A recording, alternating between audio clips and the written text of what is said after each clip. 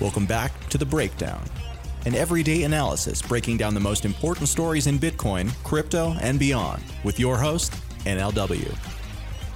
The Breakdown is distributed by CoinDesk.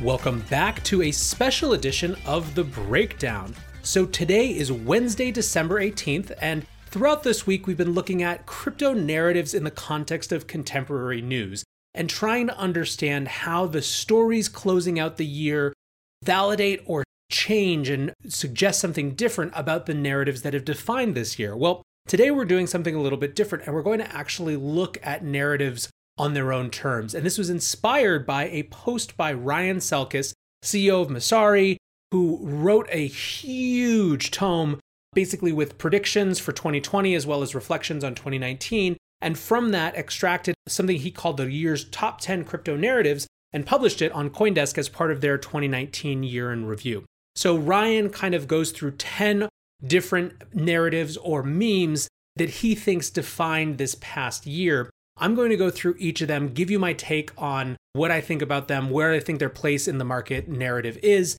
and then I'm going to share one that I think is important to me and actually preview a piece that I have coming out for CoinDesk. One thing that you'll notice as we dive into this is that there's a slight difference, I think, to me, between a narrative and a meme. A meme is a really powerful way to simplify complex phenomena into something grokkable quickly.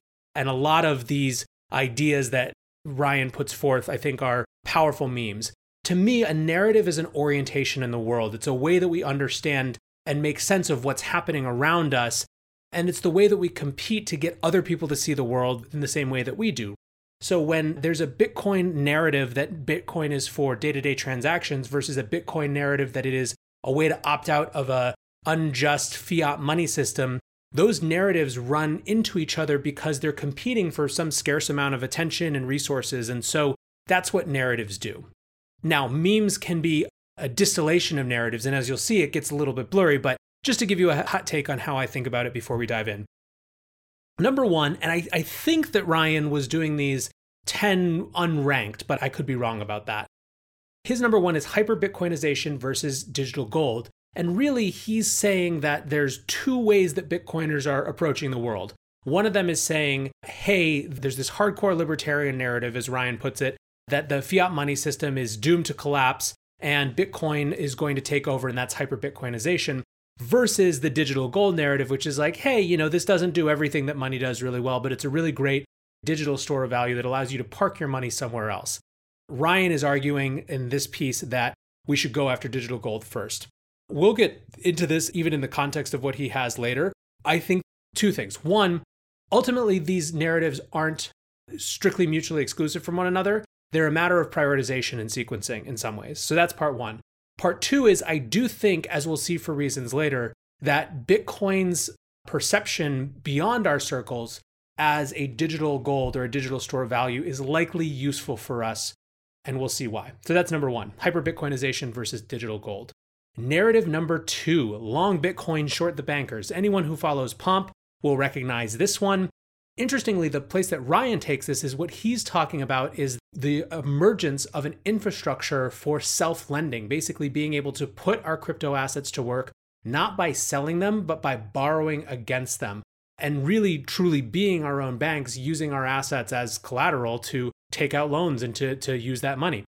He sees that as a really positive advancement, and I do as well. I think that we're going to just see more of that. We're going to see more of basically custodial lending, probably non-custodial lending in different ways too. And more pieces of that banking infrastructure are going to move to a sort of semi-permissionless model based on crypto assets. Now, one thing that Ryan doesn't get into, but I'm watching closely, it's a little bit different, but in the context of decentralized finance.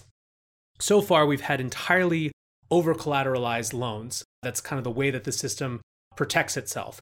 But will we see under-collateralized loans starting next year?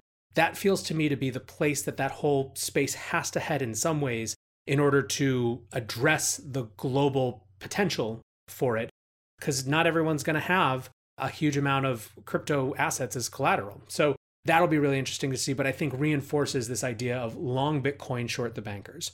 Number three, stack sats and earn crypto. I think for Ryan, this is almost more of a a hope, a wish. He wants to see more of this idea that you can monetize your time via crypto.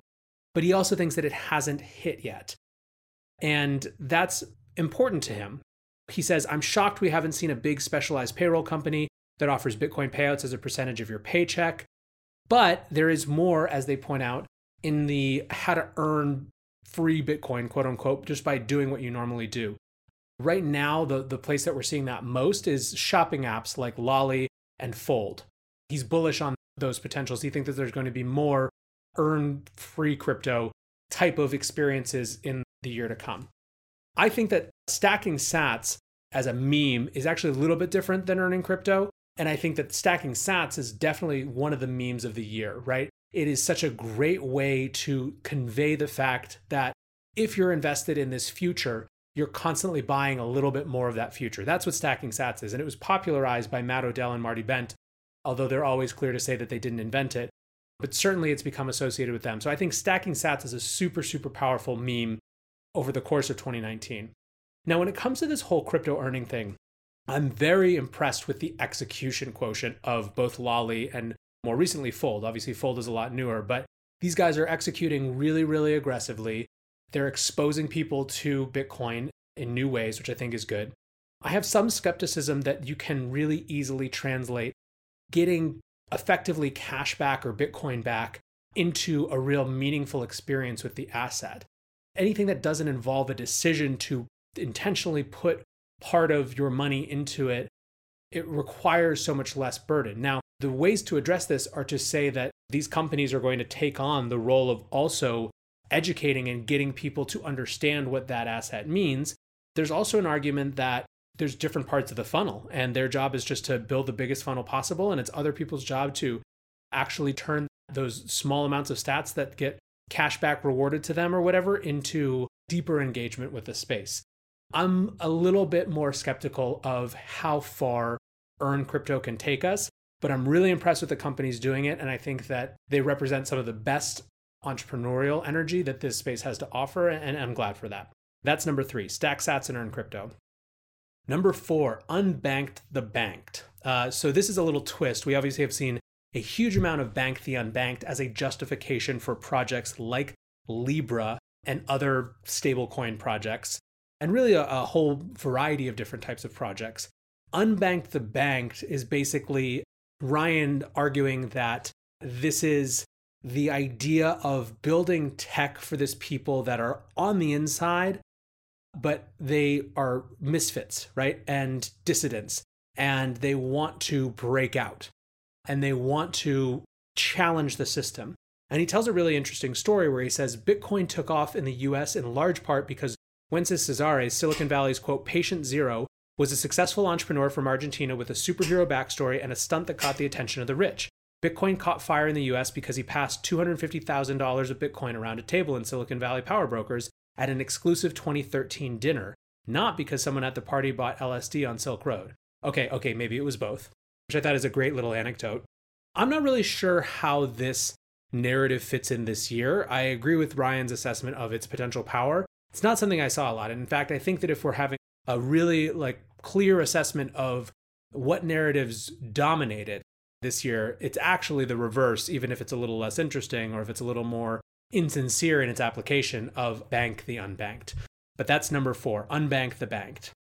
Number 5, missionaries versus mercenaries. This was most recently seen again in a Pomp piece that he sent out to his off-the-chain newsletter about the difference between Wall Street mercenaries and Bitcoin missionaries. And effectively what Pomp's argument is that there is just such a palpable difference between this one cohort of people who are doing it exclusively for their own personal benefit and who want to just take every advantage they can of the system as it exists versus this group that's trying to fundamentally change the world and believes in significant ways that it actually can be changed. That's the idea that I had seen of missionaries versus mercenaries. Now, Ryan's taking it to a different places, and he says, the only crypto communities that will survive in the long term will have strong memes.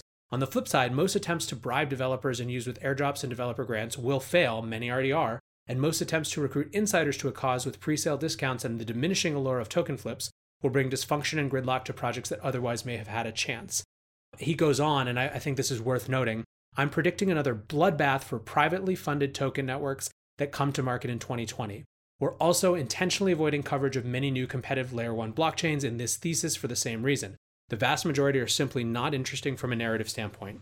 So what Ryan is saying is that projects have effectively been using these mercenary tricks of giving away value, not even real value, future potential value in the form of airdrops, in the form of pre-sales, and that those things worked kind of a little, slightly in terms of projects, maybe being able to raise some capital in better days, but that they create a fundamental misalignment of incentives, that they actually warp things, that they don't so much allow networks to move past the bootstrap phase, but just ensure that all of the token holders and all of the network value simply don't care, right? Because they don't have investment in it. Now, that's not to say that none of these projects, none of these new layer 1 type blockchains are capable of building missionary communities. In fact, I think a lot of the ones that we'll see start to emerge next year have probably spent a lot of this year, 2019, heads down winning the devotion of developers. But I think it's a really, really salient point. And I think that it is interesting. The way that I might phrase this as a narrative leading into 2020 is the smart contract platform wars. And I think that if I extrapolate Ryan's point, the only ones that have a chance are those that develop those missionaries. And that I completely agree. So that's number 5, missionaries versus mercenaries. Number 6, Bitcoin is a platypus. So Ryan grabs from an analogy that Blockchain Capital's Spencer Bogart wrote, saying Spencer Bogart had one of the all-time classic analogies for Bitcoin in a 2017 post, the platypus. And he basically says, what type of animal is it? As it turns out, the platypus isn't good at being a duck. It's not good at being an otter, nor is it good at being a beaver or a reptile. The platypus is, however, great at being a platypus. In the end, the platypus was so distinct that scientists had to create a new animal category to accommodate its unique features. The platypus is a category creator.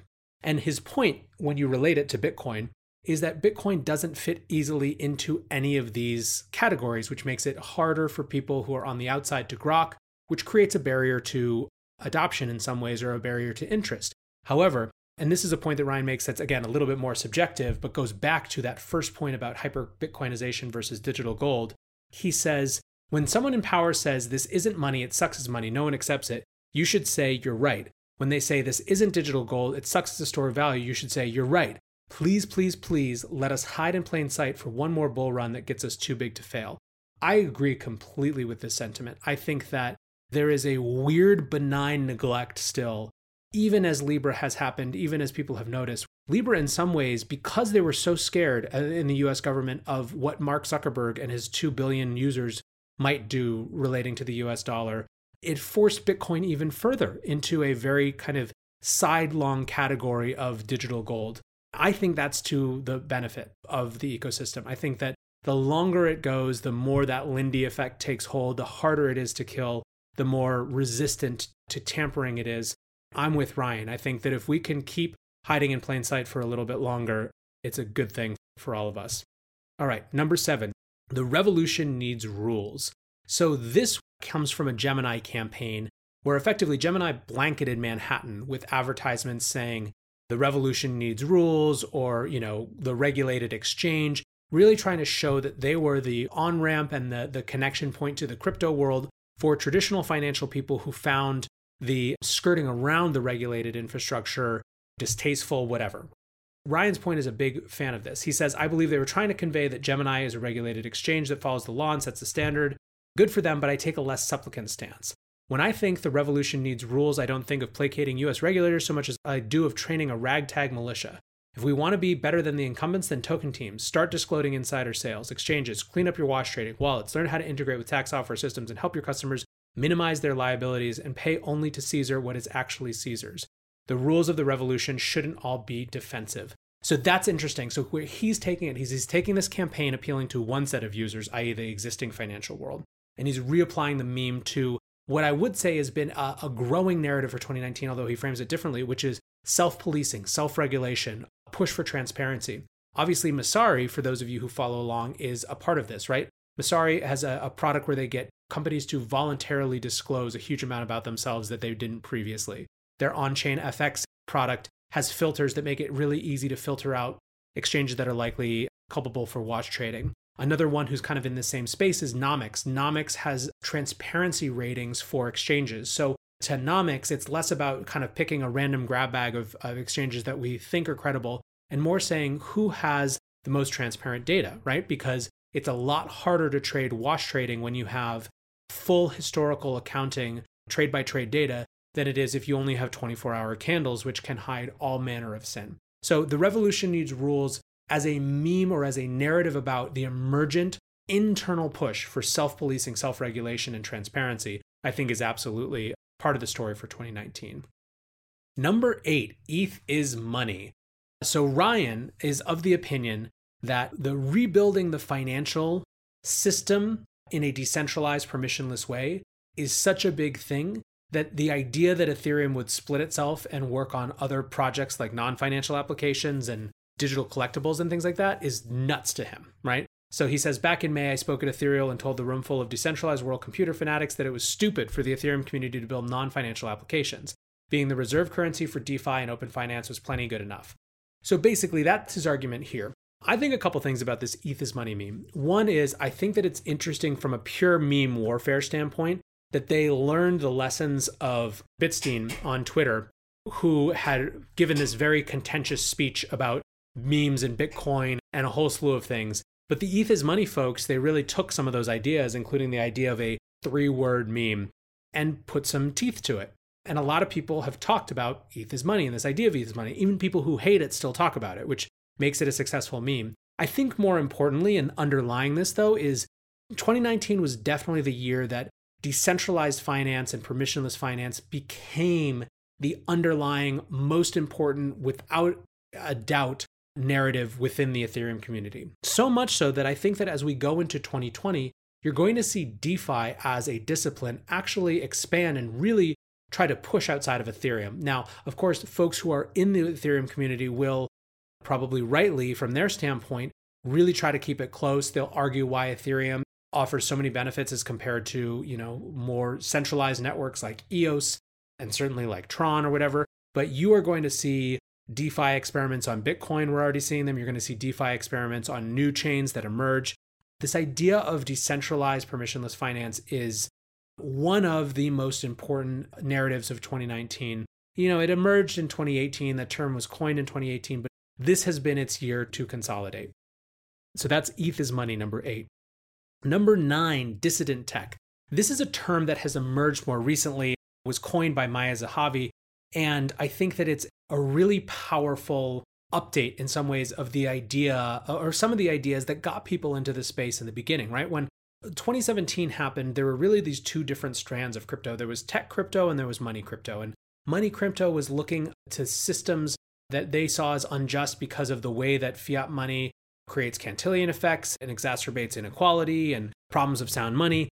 So that was their side, while the tech crypto folks were looking at the idea of monopolies, right? And these Web 2.0 companies, which had started off as trying to open the world up for people and ended up just actually creating these phenomenally powerful monopolies.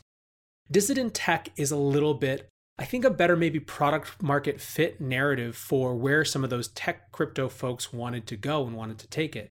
Maybe it's not, at least right now, about beating Amazon at its own game with a decentralized store, but it is instead about technology that allows people who are in dangerous circumstances or unjust circumstances or extremely controlled circumstances or repressive circumstances work their way, opt out of the system that they're in and try to plug into something different and build more avenues for freedom and sovereignty and expression. This has been crystallized in the second half of this year in some of these new terms like dissident tech. They're embodied in things that we've seen like Peter McCormick, obviously the host of What Bitcoin Did, launched a second podcast called Defiance. I think that we're seeing more like this. We're going to see the productization of dissident tech more and more. Decentralized hardware networks like Helium are a good example. Orchid's, the privacy VPN, is coming to market finally. You obviously have privacy-focused browsers like Brave. I think that you're going to see more privacy-based chains really start to push themselves out over the next couple of years. You have new funding apparatuses that are anonymous and different. And then, of course, you have this whole slew of DAOs. And this is something that Ryan doesn't really talk about, but Luis, one of the founders of Aragon, said something this morning about how at the beginning of the year, we talked about how the year was going to be the year of DAOs. And, there was a few DAOs every month that were explored. And now there's a few DAOs starting every week. I do think that this idea of decentralized organizations that can coordinate resources and align people around specific types of action are going to be a much bigger part of 2020. So couldn't agree more that dissident tech is an important part of 2019. I think it's poised for an even bigger 2020. Finally, on Ryan's list, OK Boomer, but for crypto. This is Ryan's way of describing that we have battles ahead of us. He thinks about Representative Brad Sherman from California a lot, who he has often said is the savviest critic of Bitcoin and crypto. He's the one who says that the end goal, every time there's a hearing, he doesn't actually use any of his time to ask questions. He uses it as a bully pulpit to talk about how the end goal of Bitcoin and crypto is the displacement of the US dollar, how the only people who need to use these cryptocurrencies are money launderers and terrorists and drug dealers. He plays on all of the narrative tropes that are likely to scare people. And basically, Ryan is saying we need something that is as impactful and dismissive as OK Boomer, but for people who are dismissing crypto. It's less that it's a thing that happened this year and more that it's a thing that he hopes happens next year. I do think that we need to be savvy about the fights ahead, and I do believe that there are going to be fights ahead.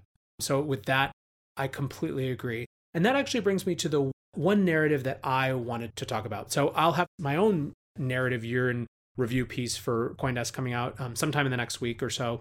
And for me, my most important narrative of 2019 was the emergence of a true digital currency war. I believe that the emergence of Libra onto the scene, the response of China to Libra, and then the response of every country in the world to China responding to Libra is totally changing the context in which we are operating. It has leveled up and will continue to level up the significance and the stakes of everything that we do. It is the difference between every congressperson and senator thinking about this once in a blue moon when it happens to come up versus having junior staffers who are dedicated and focused on this area. The battle for the future of money was a thing that used to be far off that is now here. And I do think in that context, the ability to actually answer and address the questions to shift the narrative away from criminal money and terrorist money and drug dealer money is going to be important. And I don't think that we're quite there yet. So connecting kind of Ryan's number 10 OK Boomer to my single overarching emergence of a digital currency war, I think that's a real battle for 2020. What do you guys think? Do you think that these were the narratives of 2019? Do you think that 2020 is going to be about digital currency wars, or is it going to be about DeFi? Let me know. I'm really interested in what you have to say. The discussion of narratives is so important. They are where we compete for defining the space that we live in and compete to get people to see the world the way that we do so that they dedicate themselves to our cause in the same way. Narratives are how we recruit missionaries instead of just having a bunch of mercenaries. Thanks for listening. This is a fun episode. Tomorrow we'll be back with a little bit more of a traditional kind of integrating the news and narratives, but hope you guys enjoyed this, and I will see you tomorrow.